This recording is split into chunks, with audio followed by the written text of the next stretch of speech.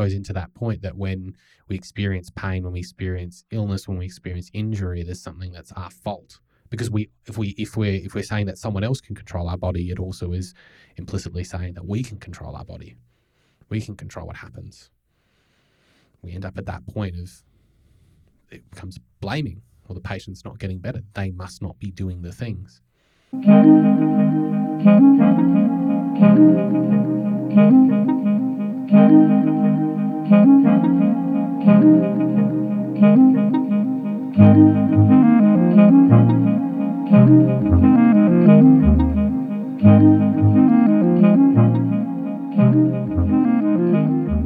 Hi everyone, welcome to another episode of Real Clinicians, Real Chats. My name's Alex Murray. I'm a sports and exercise podiatrist based in Canberra, Australia. And I'm Kit Wisdom. I'm a physiotherapist currently studying somatic psychotherapy based in Melbourne, Australia. And today we're here to talk about how we can discover more in our patient interviews and putting me in the hot seat and talking about some of the skills and things that I've been learning under the guidance of Kit and talking through all my mistakes. And all the things that you do beautifully, Alex. Yes, but that's not where my brain goes. That's where my brain goes. Why do you think I need guidance? Doing everything wrong is all I think. Before we dive in, though, we'll do our usual reflections from last week. Well, not last week, last episode. It was a few weeks ago. It was, we could almost say months. I decided to go away on my honeymoon. Yay! Which was great, but there was very much a level of, I'm going to do all of this preparation and work, and I'm going to put out audiograms on Instagram, and then nothing. Yes. I think I've told you this a couple of times, but for the audience, one of my favourite moments was when I did text Alex a little bit hesitatingly, not wanting to disturb his honeymoon, with a question. And he replied with, "You can ask any question you like. I just may not reply." And I didn't. It was great. It was beautiful. Yeah, so last time we talked about thinking back. We both had to think back a bit about our discussion.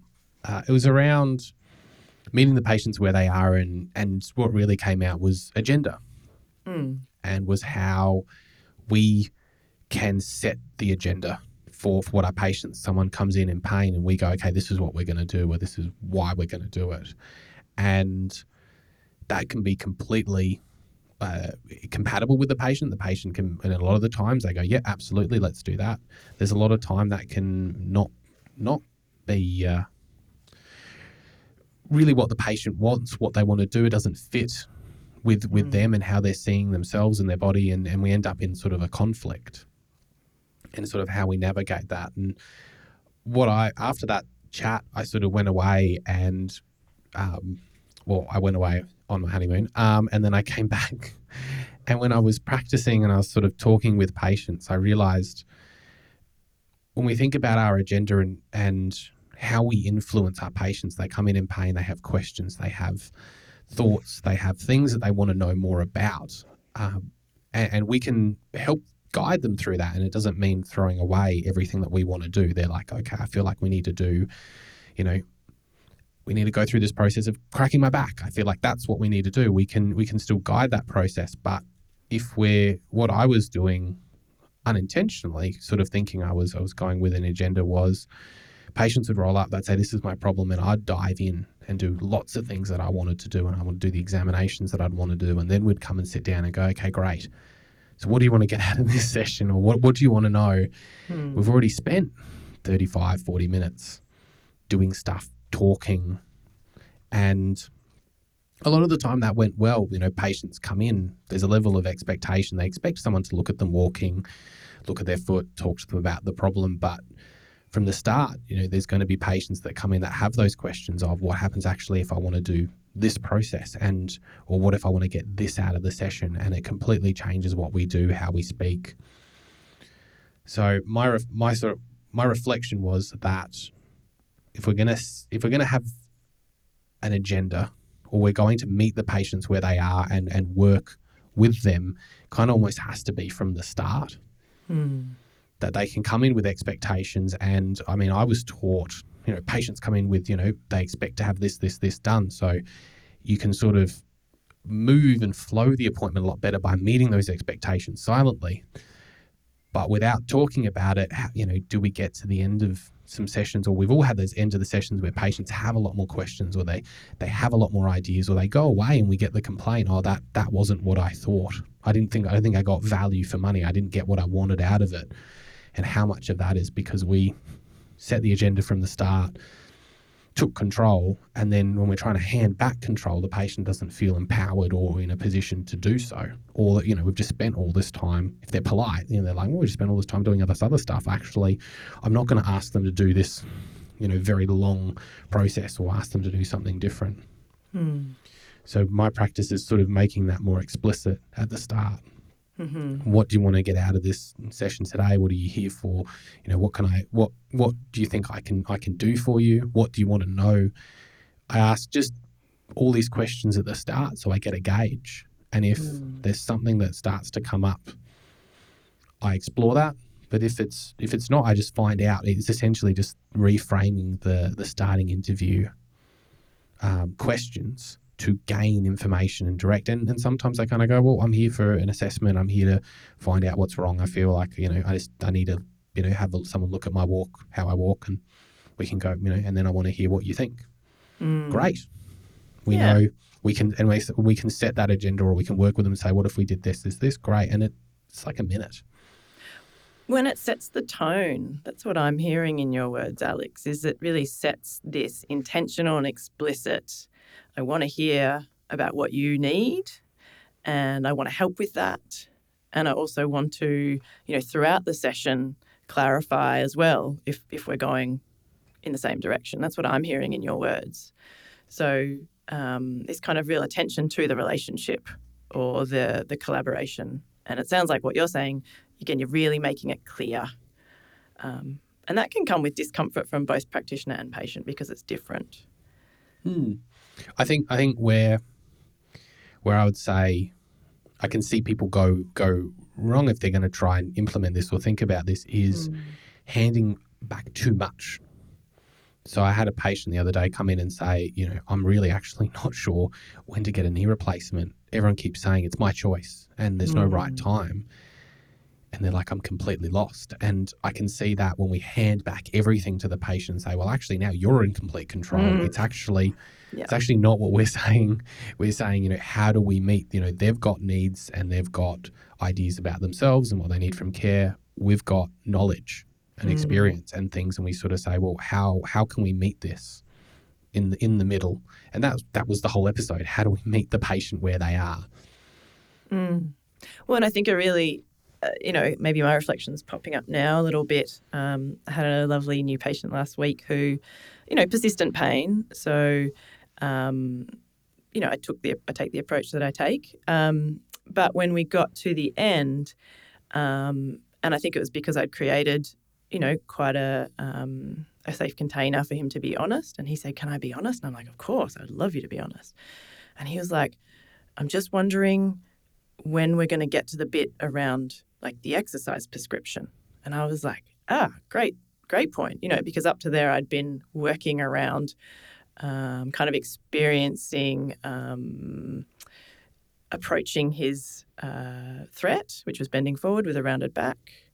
So I'd been working on doing some of that experiential information gaining, both for him and me, and had given that as a little bit of a first exercise or thing to do at home. But yeah, he was like, I know I've done exercises in the past and they didn't actually help, but I have my brain wants an exercise to take home. And it was great that he spoke up because for him it required something else, or an understanding of when that was going to come in or where that was in the process. And that made him feel like his expectations, again, were still being met by me. So I wasn't completely going, because it's persistent pain, that's not important.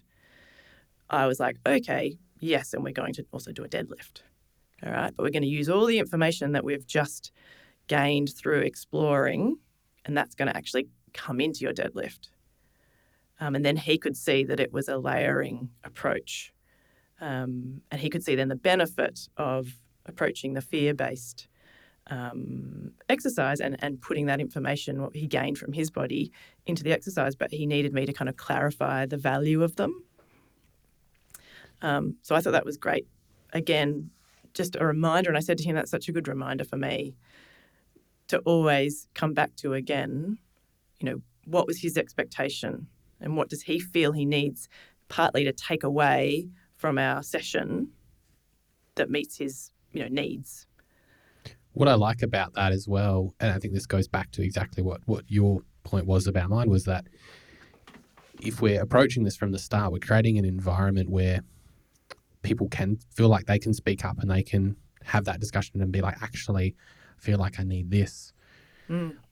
I see, and I've talked to many people, mostly podiatrists, fair enough, about this, is that they're sort of blindsided when someone comes back and complains about the session and they didn't get what they want out of it. And I'm like, well, they seemed really happy. And I'm like, yeah, it's the fact that we probably, didn't create an environment where they felt they could speak up. And so when we do these points, we set an agenda or we create this environment that allows people to communicate with us more, that shows we value their input. If they don't have something at the start, they might more likely have something at the end. And that's always, you haven't dealt with the patients if you haven't had experiences where you'll ask questions or you'll do things at the start of a session, at the end they go, oh, by the way, yes, actually now I remember I've had a triple heart bypass. Yeah. Sorry, Yeah. forgot, slipped the mind. But I think my other quick little just reflection is more like bringing in what we're going to chat about today. But I think where we ended our last episode was, meeting the patients where they were also required meeting ourselves, because we then become part of this intersubjective space. So I think, it's kind of cool where we're heading today, because we're going to, kind of meet Alex and Alex's experiences. And, hold that with real grace, because it's hard to sit in the hot seat and share. So I'm used to the hot seat. That was my entire learning, was to be put into a hot seat and ask questions. So I'm very comfortable with that. We can be a little less graceful if we want. I think there's grace in the clunkiness, isn't there? Well, yeah. Well, it depends on how you handle it, right? I've seen some real clunkiness. All right. So what we introduced and what we talked about was, well, at the start was the point of this episode is how to discover more in our patients' interview, and it's my journey discovering embodiment. And I guess the question to ask first up is what is embodiment? Yeah, and I think for this discussion, we're sort of agreed that it's paying attention to the intelligence of the whole body. So it's about the lived experience in the present moment, which, I think historically we've probably we've been taught, and we have existed in a world where we probably pay more attention to what our brains or our cognitive knowing. So embodiment really is trying to not dismiss the beautiful brain and everything that it brings, but expand our awareness and our attention to the whole body. And that might be, sensations, muscle tightenings, it might be images, memories, thoughts. It could be a whole lot of stuff. So if I'm going to take my slightly less learned sort of approach, to how I've been sort of thinking about this and practicing it, when we've gone into, and what I've been taught a lot, even around like psychologically informed practice, is to go in and to analyze what's happening, to try and quantify, to try and really find something essentially objective. Like that's what we're trying to do. Even when we're thinking about psychologically informed ideas, we're still taking things and trying to make it, to quantify it, is making it objective. And then when we have something objective, we can do something with it.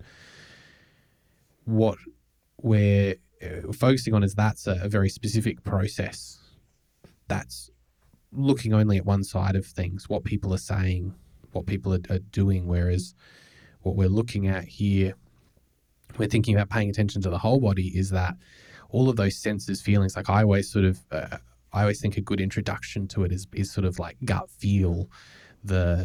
When you're in a room with someone and you just get this sensation that it's like, well, actually what they're saying is not matching what they're obviously feeling. There's something in my body that's saying this doesn't feel right, that I know something without having to analyze it, without having analyzed or thought about it. When you have a gut feel, it's like, or even when someone's telling you something that's going on, you're like, oh, I can't understand why I can't put my finger on it, but this doesn't feel right. This feels like there's something more sinister going on. And we've interestingly had papers show that the most sensitive red flag is the clinician going, I don't know, this doesn't feel right, rather than a checkbox. So we're looking at these sort of, when we're thinking about sensations, when you're saying sensations and thinking about them, or what's happening, memories, emotions, a lot of it I feel like is stuff that's already there, that we already know about, and we're already sort of taking into account. There's another great study in tennis where they had a whole bunch of coaches guess if a ball was landing in or out, and they had no ability to explain how they knew. They just knew. They just said, oh, that ball's going out. And it was the case of that they'd seen it so many times, they developed like a felt sense of being able to pay attention to information that they weren't able to process, to tell whether it was in and out, and they were very right. So I guess there's all this information out there, and I guess, that's what we're paying attention to, rather than just the things that we can analyze. There are things out there that we can't. Do we want to explain the left brain, right brain component of this as well? Yeah, well, I mean, that's what comes to mind when you talk about the tennis coach. And a lot of lovely work from Ian McGilchrist in the last 30 years has looked at our left brain and our right brain and how they basically approach everything. So from my understanding, each hemisphere actually experiences everything, but it's how they actually pay attention to it. And so, the left brain is more, and this is where we live as health professionals and have been taught kind of this way, is around, narrowing our attention. It might be fragmentary, it might be detail oriented. We become highly focused, on a joint or something, or a ligament. And we can become focused on something that's kind of already known, because the left brain's sort of designed to help us manipulate the world. So it's more, there's certainty, it's fixed, it's quantifiable, and it's disembodied. So it kind of lends itself to that mechanistic approach. Whereas the right brain is open and broad and sustained, and it has a sense that nothing is ever entirely certain, or nothing isn't ever entirely known, and its context makes it what it is. So it's kind of part of a seamless flow, which means it's always embodied and unique. And I think what we're going to talk about is a bit how we've kind of, both healthcare and also our world has been more steered towards looking at the world through this kind of left brain lens. Whilst the right brain is still there and still doing a lot, but are we actually paying attention and valuing it? And I think a bit of information that is good to kind of chuck around here is I've got a bit of, we encode 11 million bits of sensory information per second implicitly, right brain styles, while encoding 6 to 50 bits consciously, explicitly. So it suggests that there's many more embodied experiences that are happening, yet we might not be paying attention to it or creating awareness around it. So I think that opens up just such a huge potential for discussing how we might honour both these sides in our clinical practice and our learning, knowing that they're both inherently important, and it's about perhaps the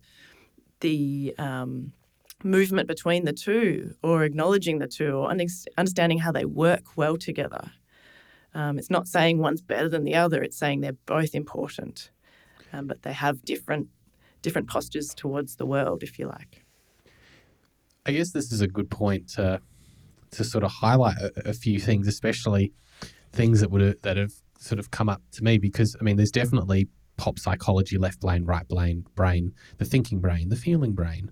Yeah. Which is, no. When you talk to someone who's an expert in the field, like, we've already mentioned Ian McGilchrist, it talks very much about how this kind of process has been essentially destroyed by pop psychology. And that what, I guess, as someone who is naturally suspicious about new ideas and things, it does sound very pop psychology. It does sound very what's going on. But it was interesting listening to Ian talk, because what he's talking about is essentially how we are real science that looking into what happens with people's brains and the studies, being a psychiatrist and being a researcher, how what we actually see the two brain processes are. But I guess the way that I've sort of thought about it to make it a little bit easier for me to think about it, and sort of correct me if I'm wrong, but this is sort of what's helped in my journey, is looking at what we're doing with our brain where we're focusing on something. So we've got that 50, 60 bits of information that we're sort of putting this analytical sort of spotlight on. And then there's everything else that we're sort of paying attention to in the world that our body is looking after. And we think about all of those processes. We're thinking about, how all of a sudden our body is becoming itchy in places because there might be a sensation or something. There's all these sort of felt senses that are occurring outside of our direct focus that are helping guide us. And if something happens, like we think about, there can be a huge amount of noise around us in a crowd, but then something clicks and then we pay attention to that. Or that there's a whole bunch of this noise and we're not feeling like we have to pay attention to it. Our body is processing that information, is paying attention to it, but it's not bringing it into that focus. So I guess that's how I've sort of thought about it. And if we're constantly looking at this focus point, I mean, that focus point can be manipulated and pointed in directions that can lead us astray. Because if we're only looking at that narrow cone, what did the words my patient say? Did they say the words, it was aching, or did they say it was sharp? Or did they say, well, we sort of expand that out to, well, we're going to focus on that. But then what else are the sense are we getting? They're uncomfortable. They're not able to describe it. They're shifting in their seat. You can see that they're just, you can feel the distress rise in the room. All of a sudden, there's all this other. So when we're talking about discovering more information, I see people bring out checklists or have guidance on questions to ask. And then we start to talk about, well, what more information can we get when we start to pay attention to not just those questions, but the things around it.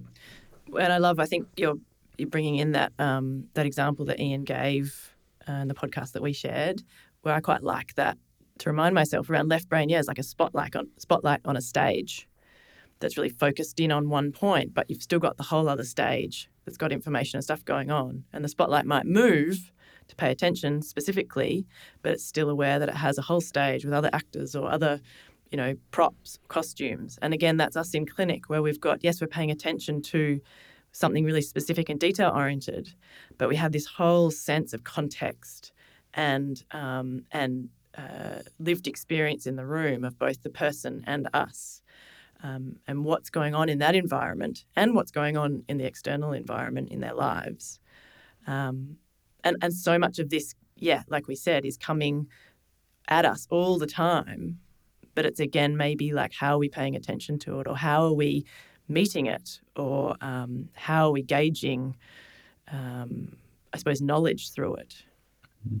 It's interesting because when I think about even just how we brought up, like I think we've I can't remember if we've talked about this or not, but I just remember growing up, and I mean, we're going to talk a lot about capitalism, it feels like, or I'm going to talk a lot about capitalism. But there's this sense of, there's this couple of things that come up. One of them is being that, when I was a child, it was a case of not listening to your body. It was, eat all your food before you have dessert. Like eat all your food on the plate. Yeah, finish it. It was that, okay, you need to ignore what your body's feeling. Oh, I'm not hungry now, I want it later. It's like, no, you're going to eat that. It's that you've got to do all of your work before you can play. It's like, well, actually, what if I'm not feeling very like I can sit down, I can pay attention at the moment? But then, like, I'll often jump on the computer at night after dinner, after I've done all this sort of stuff, after played a video game, and feel better. Like I feel like I've got some creativity going. I feel like I'm more relaxed. There's always this focus on how do we sort of beat the body into shape, into doing what we needed to do at the time, treating us like machine and following that analytical process, rather than there's actually millions of processes going on in our body. Well, and even when you say then, like beating into sort of an analytical way, what comes up for me is, does that then, we see our body as then being compliant, and then does that lead us to kind of a relationship with it where it's like an accessory to our brain, or something that we do traumatize, or, we do excess exercise, or, it kind of leads us to a whole other a lens that is about objectifying. And we wonder then around like persistent pain, where we then have pain and suffering. And it makes sense to me to then people to really then not like their body, because it's still not doing what we want it to do, and it's causing pain and suffering. So that real want to then distance themselves even further from this thing, to me, it starts to make sense around how people present in relationship to their body. They're coming in and they're expecting us to be mechanics, manipulate what's happening. Yeah, and the felt sense in the room is that they feel fear and shame. Because how have they been taught about how to relate to their body? Well, it goes into that point that when we experience pain, when we experience illness, when we experience injury, there's something that's our fault. Because if we're saying that someone else can control our body, it also is implicitly saying that we can control our body. We can control what happens. We end up at that point of it becomes blaming. Well, the patient's not getting better. They must not be doing the things. Yeah. And what I think about is there's so many processes, like we think about breathing, digestion, filtering things out of our blood. All of these things are happening just constantly. And we don't exactly feel them, but our body definitely tells us what's happening. Oh, we're more exhausted today, or we're feeling great today. We're getting fear. And sometimes, you'll be like, oh, I'm not sure about that. Sometimes you feel sick to your stomach. There's more information that can be gained. Because if someone says, I'm afraid, what is that? Where is that? How do they know that? But also, what level is that? Oh, I'm not feeling good about doing this. I am literally pooping myself thinking about doing it. It's two very different.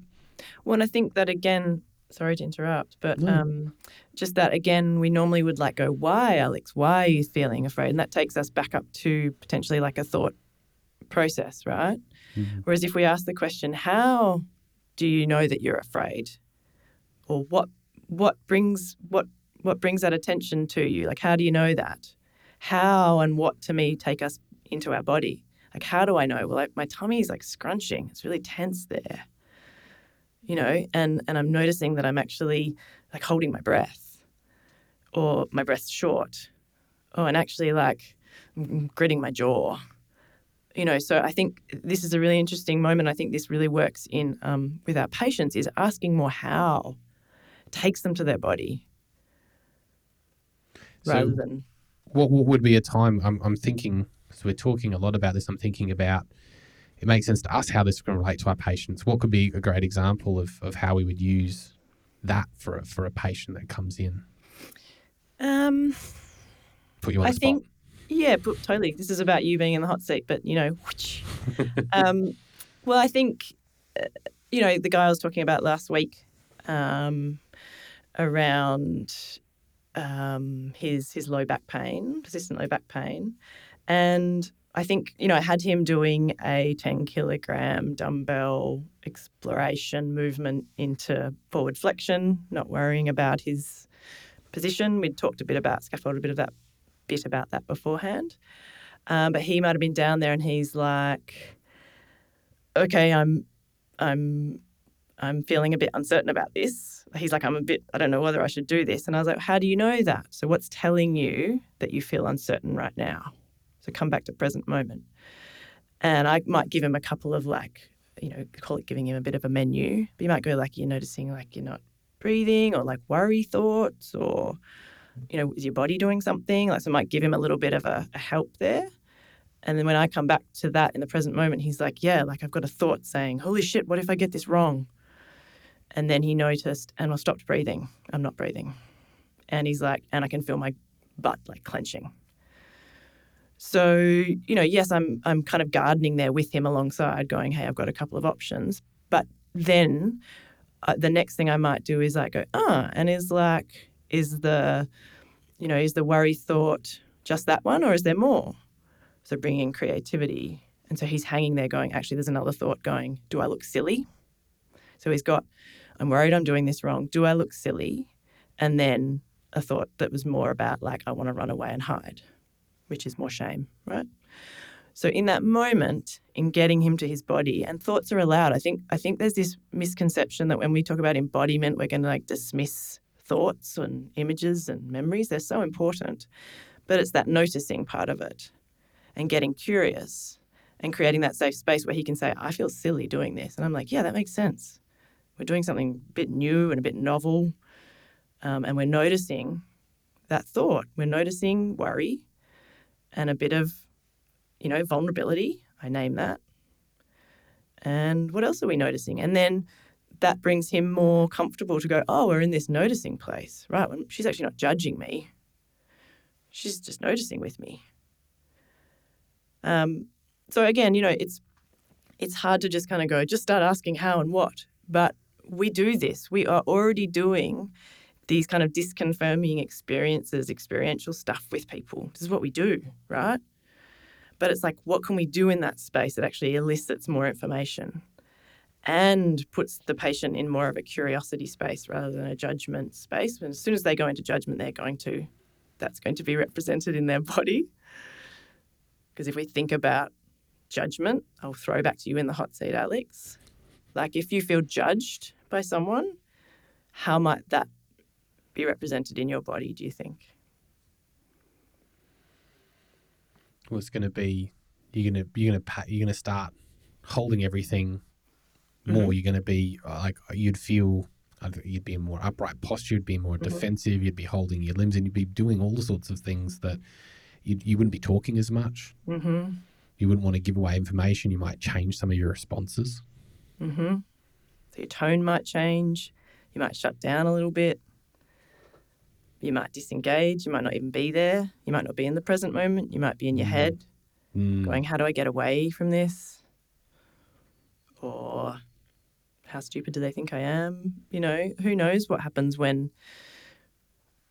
And that's what I mean around we could just continually keep inquiring. So with you, we could go, oh, where do you notice the in your body? Where do you notice? So you said straight back.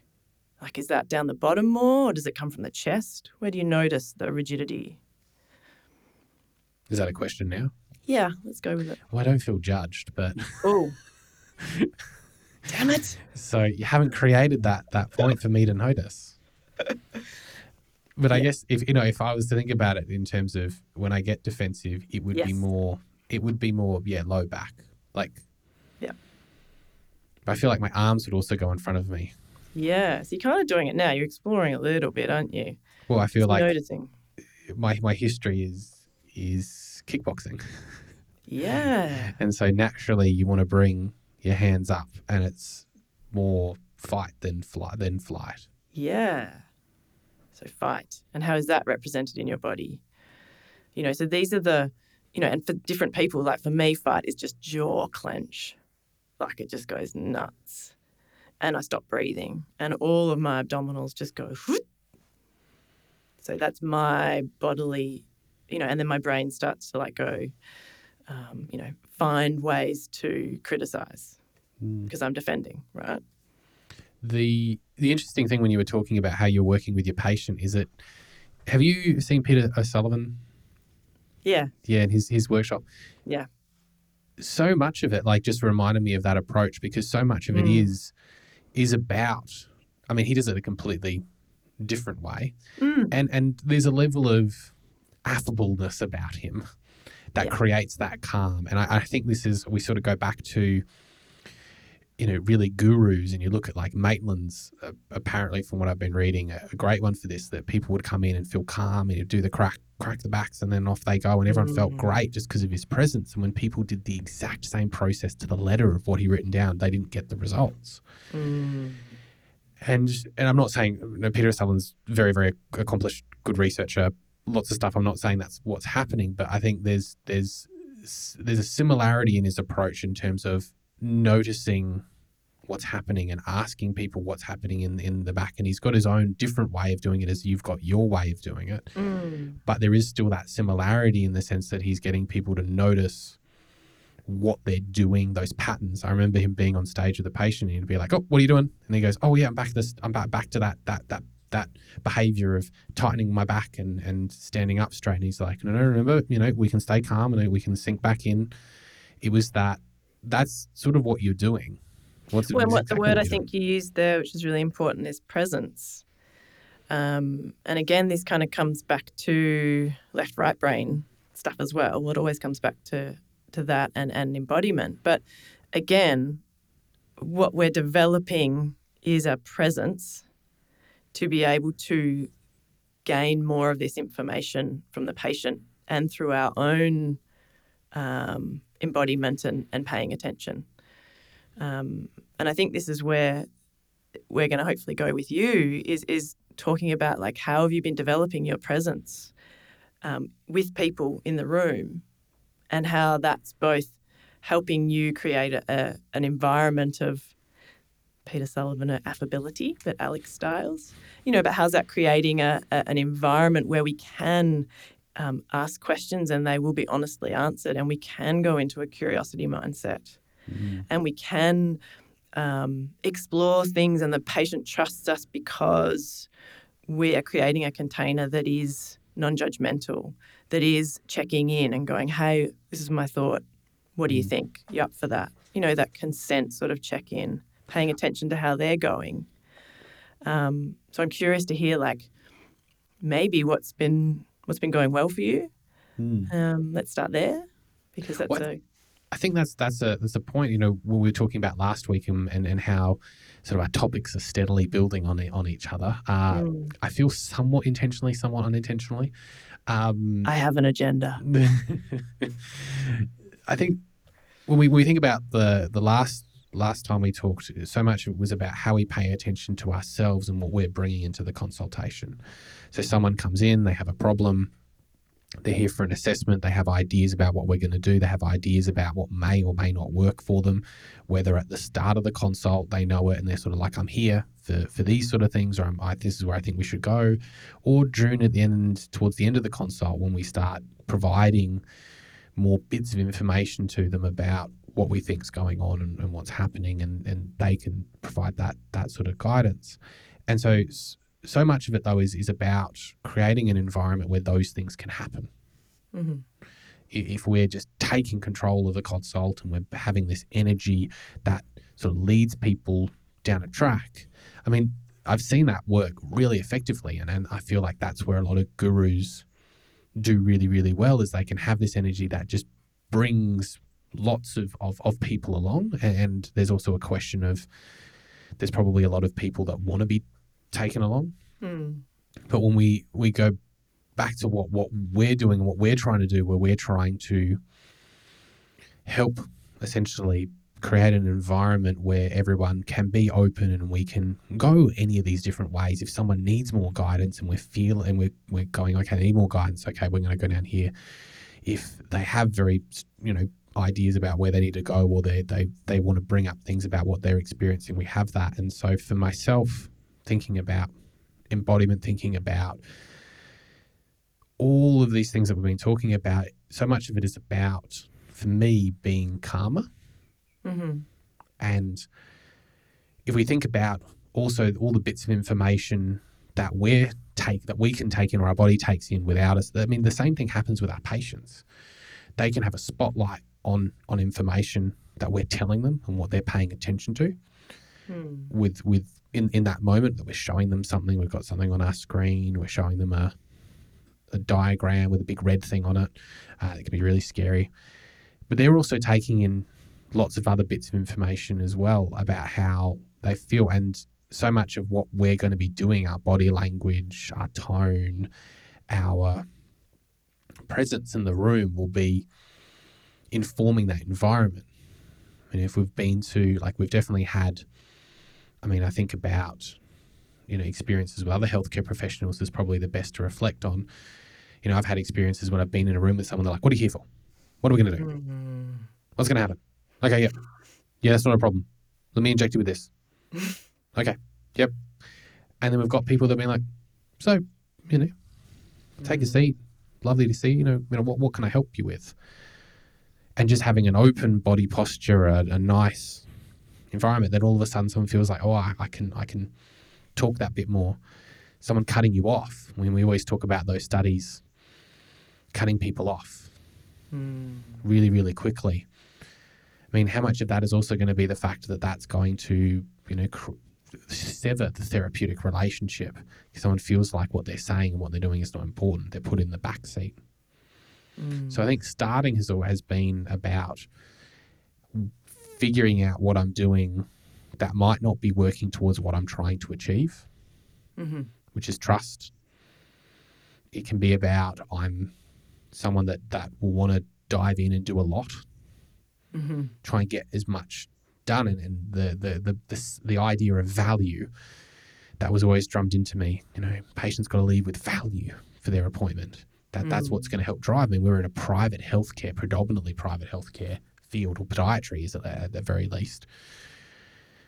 And so, especially in musculoskeletal medicine, so it was always about how do you get that person back? They've got to have value. They've got to seem like you're worth it for the money. And there's two ways to view that. One is just getting a lot, providing a lot, the gift basket, or the value pack meal, getting more stuff.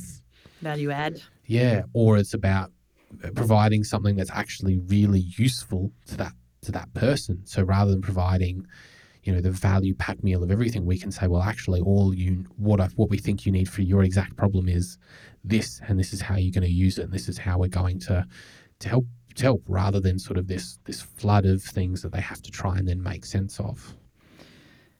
So what I'm hearing, and correct me if I'm not on the right track with you, is when you say I'm being more calm is helpful. Is that slowing down? Is that being more intentional? Is that how do you cultivate calm? And this is an embodied question, maybe paying attention to the whole intelligence of your body. Oh, so many people will. I guess the thing that I would scaffold this is in sort of how this makes sense as well in my brain. So much of what my practice is acceptance commitment therapy based, and the model is present moment, and that when we are in the future or in the past or away from the present moment thinking about something else, we're not connected. And if we're not connected, we can't take actions that are going to lead us towards the life that we want to live. And so if we're, lost in thinking about the future, lost in thinking about the past, we're not going to do the things now. And for patients, bringing them back to the present moment is sort of about focusing them in on, okay, they're thinking about, oh my God, this injury, this is going to be really bad and it's going to take me out of training, and it's, oh my God, then my life's going to fall apart because if I'm not training, I'm not exercising, I'm not managing my mental health, when I'm not managing my mental health, everything, and it's sort of that cycle. And so what we're often doing with a lot of things, or what I've been focusing on, is trying to bring people back to the present moment and saying, well, what actions can we take now? What can we do now? It's going to help stop that. How can we actually then foster some psychological flexibility to see that there are other options rather than doom or gloom, is essentially what that process is trying to do. With me, I think it's the exact same thing, as that we've also got to foster and be in the present moment. And it's going to be about not so much silencing those thoughts, but sort of being like, they're there, and we're not going to put my spotlight on them. Mm-hmm. That if we're thinking left brain, right brain, that's a process. I'm not going to spotlight on my thoughts. I'm going to stay calm. So that's also breathing. I'm not going to be thinking about, or I'm not going to be focused on, okay, what am I going to do with this information? What am I going to do with that? I'm just going to put the spotlight on the patient and just think, what are they saying? What are they doing? What feelings are coming up? What things can I notice about them? How am I really, what we haven't sort of discussed explicitly, but what we've discussed off air is, so much of what we're doing is integrating the left brain and the right brain. And that when we're potentially, off thinking about other things, we're going to come back to what we're taught more, which is left brain, which is, okay, what did they say? Whereas if we have that space, and that's essentially what I'm doing, is I'm just trying to keep the spotlight not only on the patient, but then keeps sort of centered's not the right word, keep present enough that we can start to pay attention to potentially what's else going on in the room. When the patients are using those words, what am I feeling? And is that based upon their body language? Is that based upon what they're saying? Is their tone telling me something? So like a sense of spaciousness within the session? And I'm thinking again, like bringing in the right brain, if we just kind of reiterate like that open, that broad, that sustained, that kind of like nothing is fully known, nothing is fully certain, everything's contextual. Like, so holding that open and aware, it sounds like, that's how I'm computing it at the moment.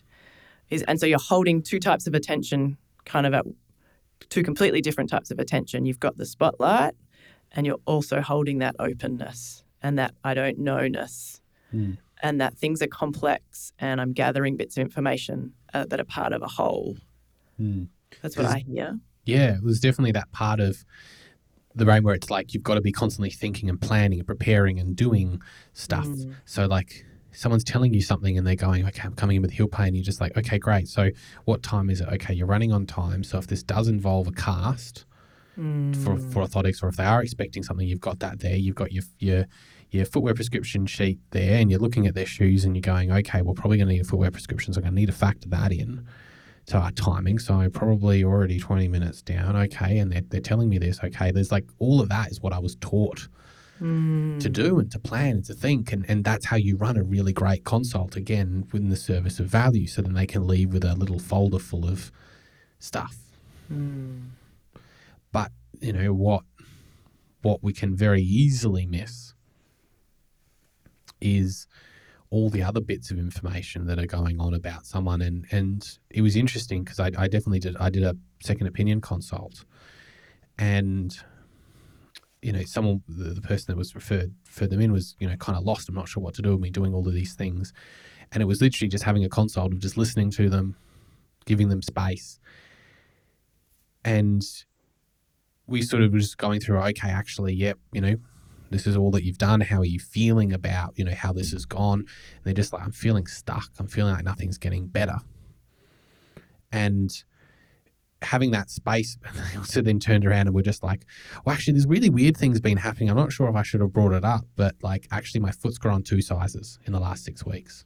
And it was just the simplicity of having that calmness and that space and that openness of what else is happening? What have you been noticing? And they sort of went, actually, I have been noticing this. They have adult acquired flat foot deformity grade 2. Their foot is physically, the heel pain was actually pain that's quite not as common. Usually it's in the posterior tibial tendon, but they actually had heel pain with the plantar fascia, and the plantar fascia is one of those main tissues that holds the foot up, and that was starting to lengthen. and their foot was actually collapsing. And one of the things that we need to do is get that checked. One, they don't have something else going on, but two, then, get them in a boot or orthotic, or get them in something to stop their foot physically flattening and collapsing. And we were missing that bit of information because we were the sense that I got was, in previous consults, it was always, okay, so how do we beat your pain into submission? Just creating that space, allowed that patient to feel that they could bring up something that they thought was probably not important. But as soon as they said it, I was like, bingo. That's the key piece of information we're missing. And it was absolutely analytical. It was absolutely more of that left brain, but we created that environment and that presence that patient felt calm. Well, yeah, how did it come forward? And like we talk about space, but I think that real sense of spaciousness, which sometimes might be silences, but doesn't mean you then just go and put silences in and then wait there expectantly. It's again that lovely flow of, how are you feeling about this? What's your posture around, what's your tone? How is openness in a tone? How is openness in eyes and face and breathing? And this is the interpersonal neurobiology that's now coming in, Dan Siegel amongst others, around how this is so important when having a dialogue, because this is what the patient's paying attention to in us. So we are then, and we end up being a co-regulator. I think, and I have this very bad habit of comparing things to dogs. You've got a young child, they're sort of like a dog in terms of how you treat them. And it's you teach them things and stuff, Oh my God, can we do an episode on parenting? Well, I'm not a parent. So this is all just stuff that I'm observing. And my wife just kicks me and is like, you can't say that shit. You're saying their child dog. I'm like, no, but you can understand that they're the same, but there's something I'm talking about in terms of where they are in their neurodevelopment, and there's a similarity in how you can approach them. I'm not saying their child's a dog. Make that explicit. So you make that explicit. They've got the intelligence of a beagle. I feel like that's a compliment. But the thing that I think about here is sort of the therapy dog effect. Right? You just have this being in the room that's just present, that's just calm. We actually met a dog like this, and it wasn't a therapy dog, but it was just this beautiful, calm dog, and you just get this feeling of calmness when the dog's there. He comes up, he just puts his paws on your lap, and you just give him a pat, and things melt away, and you're just this is a beautiful dog. I would like this dog. How can I steal this dog? I can steal this dog. No one would stop me. But I feel how much of when I think about in the beginning sort of stages, I'm feeling how do we become one with the therapy dog, or how do we become the therapy dog? How do we foster the things that we do where we sort of create that sort of calm presence? Well, what we're doing is we're creating safety from a whole body intelligence point of view. And I think this is where, I know we're 52 minutes into a podcast, but I think we need to name polyvagal theory, which we also need to be really careful about, because that has been pop psychologized like crazy, right? But if we bring it in and put a bit of a spotlight on it, is it has this information around creating, felt sense safety from a nervous system perspective. So understanding it through a lens of threat and danger, but being able to work with that to create a space where then we can notice the whole and move into bigger things beyond the nervous system. But understanding that also I use that theory quite often to allow people to see that lots of things are not their fault because they were responding to perceived or real danger signals, and that their body or their decision-making or their behaviours were based on what that felt sense of danger meant to them. So I think it's really important, because we can take this theory and then understand how can we actually create safety from a nervous system perspective in the room to then allow, XYZ or what we're trying to do in our dialogues with our patients or notice more information. Because if they're in a space where they have a sense of threat, they're not going to share openly with us. We're not going to get the added bit of information around the foot growing 2 extra sizes to be able to really help with the diagnostic part of it, to then see them as a whole person. We'll go back to your point before. If someone's sitting in that room, that patient could have very much sat in the room going, I'm not getting better. Yeah. So am I doing something wrong? 100%. What have I done? Yeah. And so there's that question of, well, this kind of seems silly. And it's like, well, actually, no, that's not silly to me. I guess the other thing that we can, again, now 54 minutes into a podcast, well, I mean, this topic is so expansive and so different and so new and so... and it's a toe dip, it's starting something. Yeah, but I think the other side of it is to sort of really look at the science part of it. And it's really interesting because hearing someone like Adam McGilchrist talk very much sort of reminds me a lot of the work that I've sort of done with Cause Health. And this is around the science and how we look at science and these major points. And I always going, there's something that feels like science. When you think about science, you think about test tubes and doing like these experiments. But really what we're doing is we're, at the core of every bit of science we're doing is we're observing something and then we're creating a system to how to observe it and how to make sure our observations are real.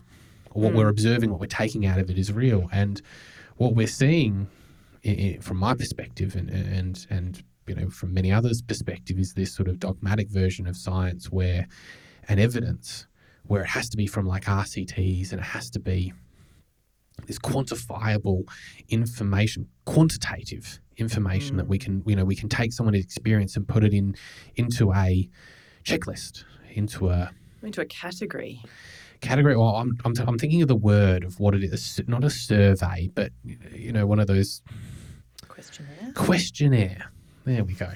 We are podcast hosts, proper podcast hosts who absolutely do not forget words. But yeah, that's what we're trying to do. We're trying to quantify all of these sort of things. And when we think about embodiment, we think about felt sense. We're not doing these studies on it because it doesn't feel scientific. It doesn't feel like something we can quantify. But when we think about practice, like even the most basic questions, someone comes in to see a podiatrist versus a physio versus a GP versus any of these other professionals that they can see, they're coming in because they feel, a lot of people feel like, oh, something's wrong with the way that I walk, or I feel like I need something in my shoes. And the question's going to be is then, information-wise, we as professionals, we've got this tool set, but someone's already self-selected, potentially based on a feeling, sometimes based upon, analysis of, well, they are the foot people. Yes. We go to the foot people with the foot pain. But some people feel like they kind of go, well, actually, I don't want new shoes. I feel like my shoes are fine. I feel like I've just got some pain. I feel like I need some exercises. And they're more likely to potentially go to a physio. Or, an osteopath, I feel like it needs to be rubbed and manipulated. So there's already this sort of felt sense and self-selection of how people come in. And that's where, there would be a fascinating sort of study to just look at how people who go to different professions, what treatments they get and the likelihood of success, right? If someone, how many people go to a podiatrist and then, they end up in shoes and orthotics and they do great? How many people go to a physio? But what would happen if you took to someone who went to a physio and you did podiatry treatment? Or you did something, or what were their expectations?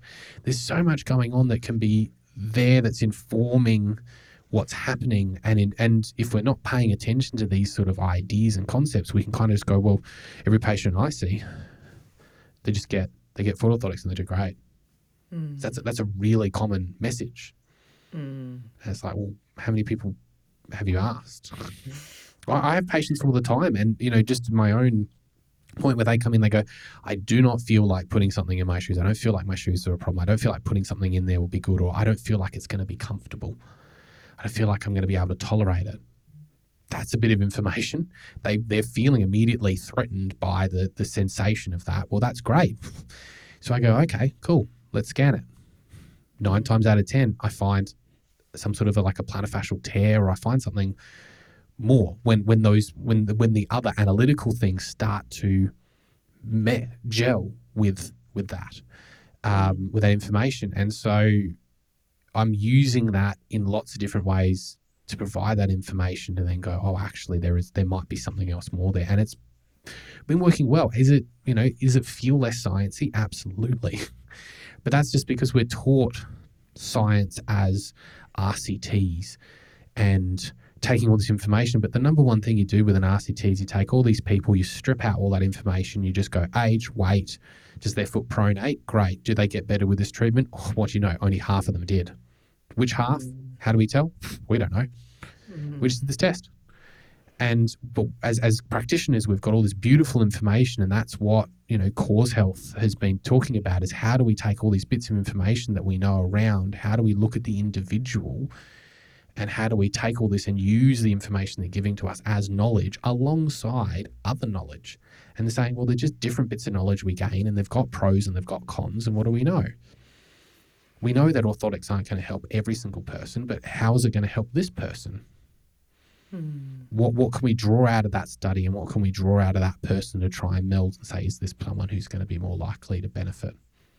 Well, and I think what comes up when you talk about Cause Health, and this is nothing to do with specifically with Cause Health, but that beautiful way of approaching both the left and right. So, left wants to spotlight and put it in a category, and the right wants to allow for the uniqueness of the person and brings in all of that not knowing and the context and the broadness and the openness. My question is around, that's a lovely way to learn and approach the patient. The other piece of the puzzle for me is the presence of the therapist, that I think that's the important part that needs to be explicitly developed and practiced and workshopped. And then my other piece around that is teaching that in a way that doesn't reinforce the left dominance. So that's where I think there's another piece of the puzzle around how we actually learn and teach that allows what you were talking about around, left and right working together and allowing space for more right, because maybe that's what we haven't had experience of. And how that is actually, I think, crucial to marry with, say, a Cause Health approach. Oh, and I think absolutely. That's the part that we don't have in our worlds currently is actually courses on turning the mirror around and meeting ourselves, to develop our presence and to develop our subjective experience and to explore our embodiment and how it might actually be really, really central to helping the other person in front of us. Well, I mean, when we talked about right at the start, what's left brain, what's right brain, what are they? And we're saying that healthcare is much more focused on left brain. Well, right brain's the bit that it's about uncertainty. Right brain's the bit that's about sitting in context. What are we taught at university? We're taught this is the right way to do it. This is the test. And it becomes, and look, I understand why it's happened. I mean, it's not anyone's fault per se. It's more about the case of that when you have a system that is talking about safety for patients, for practitioners, you're talking about safety in terms of they're physically not going to harm you. They want to have checks and balances and responsibility, and this is the way that the system's done it. It's just sort of by eliminating every other sense. It's turned into a point of, we don't want to be wrong.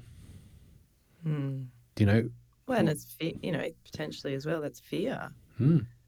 It's how, do you really want to go to university, and is there expectation now that you go to university, especially when we look at I know in Australia, with the way that we've sort of just brutalized funding for arts and things, is because that is sort of subjective and sort of contextual, and the way that we think about things is not very sciencey. And we're focusing on what is the answer, what is the things. You can look at the book and you can tell someone this is what happens. That's what we're prioritizing in our society. And that's sort of the way that they're sort of manipulating that funding. And that's sort of what the university's there. People are coming to learn the answer. If you actually say to someone, actually, the state of affairs with our research is we actually don't know. Actually, and we just got to kind of figure it out as we go. You don't get that teaching and that calmness. There's more that focus on getting the right answer. And so we are, if we're only focusing on that, and then we are cultivating that, and then we are saying that, actually to be vulnerable is, and to be sort of uncertain is actually, quite dangerous, because then someone goes, well, if you're not certain, then you get rid of your position. What happens then is everyone becomes performing this dance of certainty with these answers that aren't. Well, and I've spoken to two practitioners in the last week who spent a lot longer than the normal 4 years doing the physio course because they had to take time out because it was a really traumatic learning experience. And they're now out, having gotten through in a really survival way, and are now, struggling, having difficulty in private practice life because they still don't know, but they think they should know. And they still, have this knowing that they want to spend time and really listen to their patient, but they don't have the time nor the leadership telling them to do that or allowing them to do that. And so we've got this, like you can see, they want to leave the profession only 2 years out. Survivorship bias. The people that end up staying, the people that end up teaching, the people that end up leading are the people that survive the learning process, the people that survive the practice and how it's set up. I think I passionately believe it needs to be different.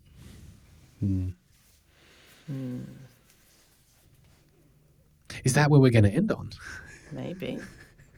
That note of melancholy and... Well, it's reality, though, I think. And it doesn't mean it doesn't have hope, but it means that we're allowing space for this difficulty, like that it is traumatic for people, like that it isn't helping, that it is adding to the feelings of lots of new grads who are really potentially don't have great mental health heading out into a workforce that's not particularly supportive. I think it's the reality. And this is what, Shelley Barlow has talked about, is that we're in a traumatic field together, the practitioner and the patient. We're having different experiences, but the whole experience can be traumatic for both. I guess it's sort of it's a nice point to end on in a way, because if people are going to go out and take this information and start to apply it, it's a good sort of point to come back to and say, well, actually, this is very subversive. It's different. It's something that can't be dived into head first. I've definitely seen examples of people that have tried to change practice like this overnight in either the way that they do it and struggle, like their actual practice individually, but also their entire practices in a clinic, and tried to promote these new messages. And it's a slow process. It's a slow process that, should be done with help. Yeah.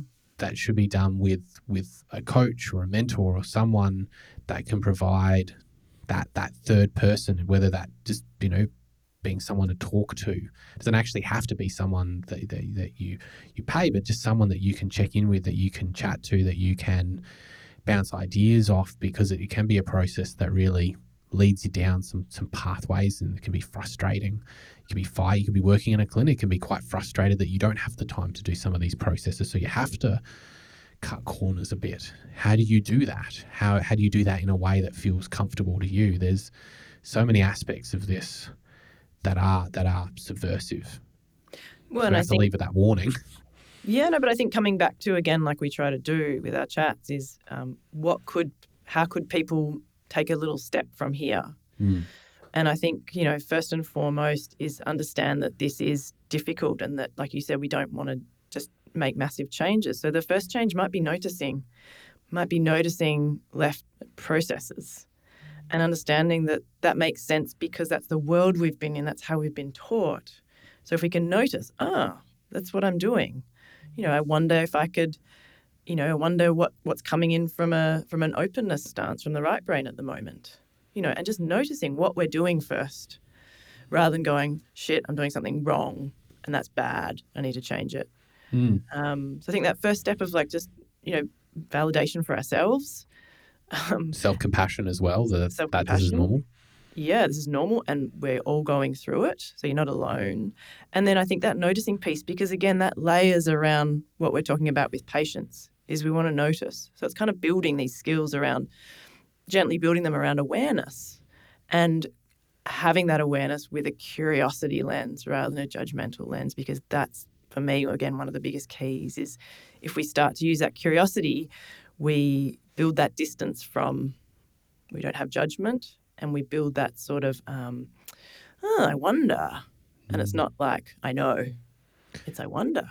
And then, well, the thing for me as well is sort of building into it is when we think about noticing and awareness is what can lead to that change.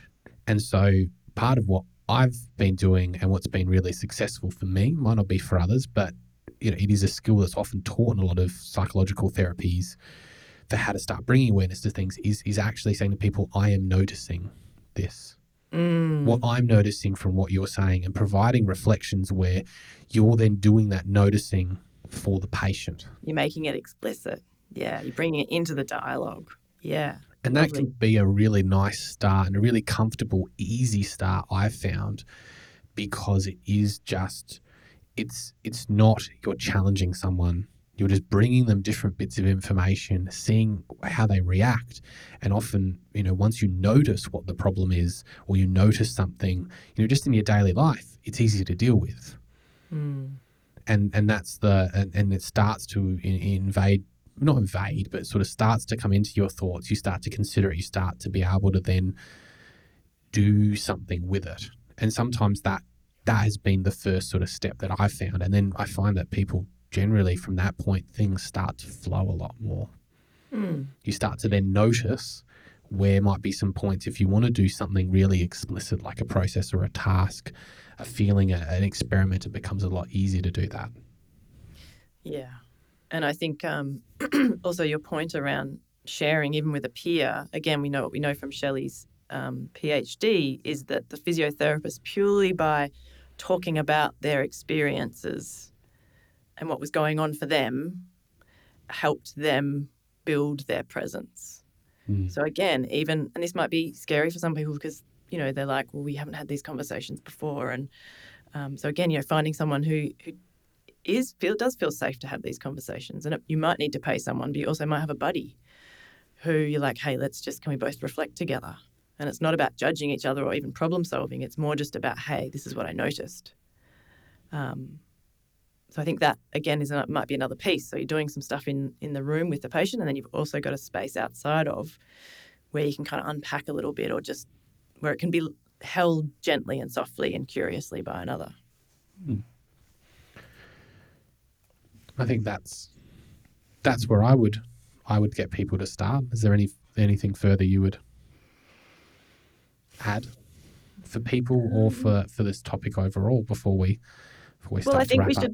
I think we should put in the show notes, we should put in Ian McGilchrist's podcast that we both had a listen to, because I think that would be a lovely place for some people to have a little listen and hear him beautifully talk about it. And I think, like what you said, halfway through, like, this is vast and we can't speak for 12 hours on it right now. But, I think even just acknowledging that this is a beginning of a conversation and there's so much that we don't know, and that we're ongoingly integrating and playing around and noticing, and maybe we can do another episode on it down the track. But it's sort of, I wouldn't say this is done and dusted in a nice little box, left brain styles. We haven't put it in a compartment and said, done.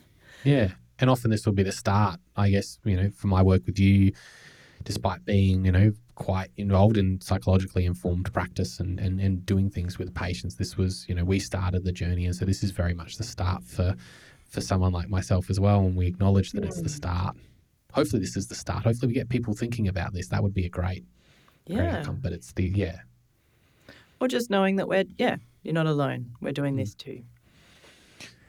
Well, thank you everyone for joining us. It's been Real Clinicians, Real Chats. As a reminder, I'm Alex Murray. You can find me on Instagram, Facebook, TikTok as the Rehab Podiatrist. Twitter as well. I'm on Twitter. I'd mainly just retweet others. Where can people find you, Kit?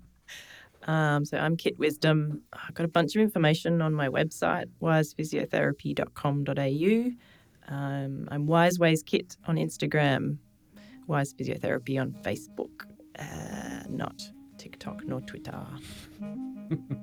We'll get you on there. My felt sense says no.